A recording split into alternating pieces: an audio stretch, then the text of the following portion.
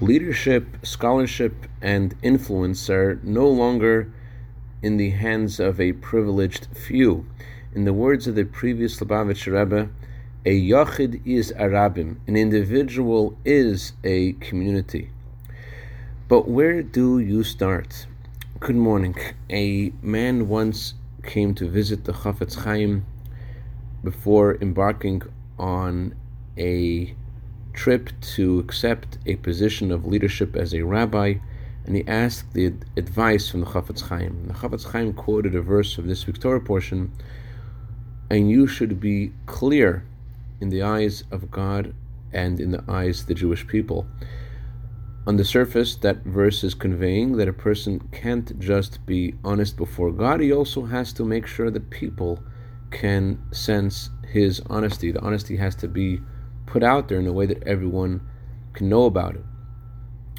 But the Chafetz Chaim pointed out that the verse first says, be clear in the eyes of God, and only then in the eyes of man, indicating that if you try to be pleasant in the eyes of man first, and that's your primary goal, you won't be successful in either pleasing God or man.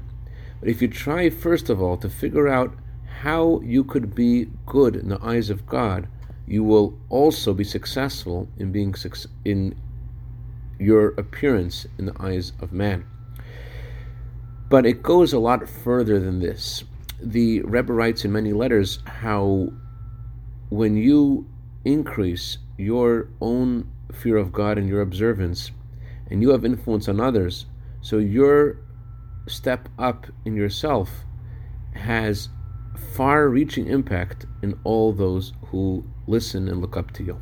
I'd dedicate a minute of Torah today to Meir Levin in honor of his birthday today. May you have a year of bracha v'atzlacha b'gashmis u'v'ruchnius. Have a wonderful day.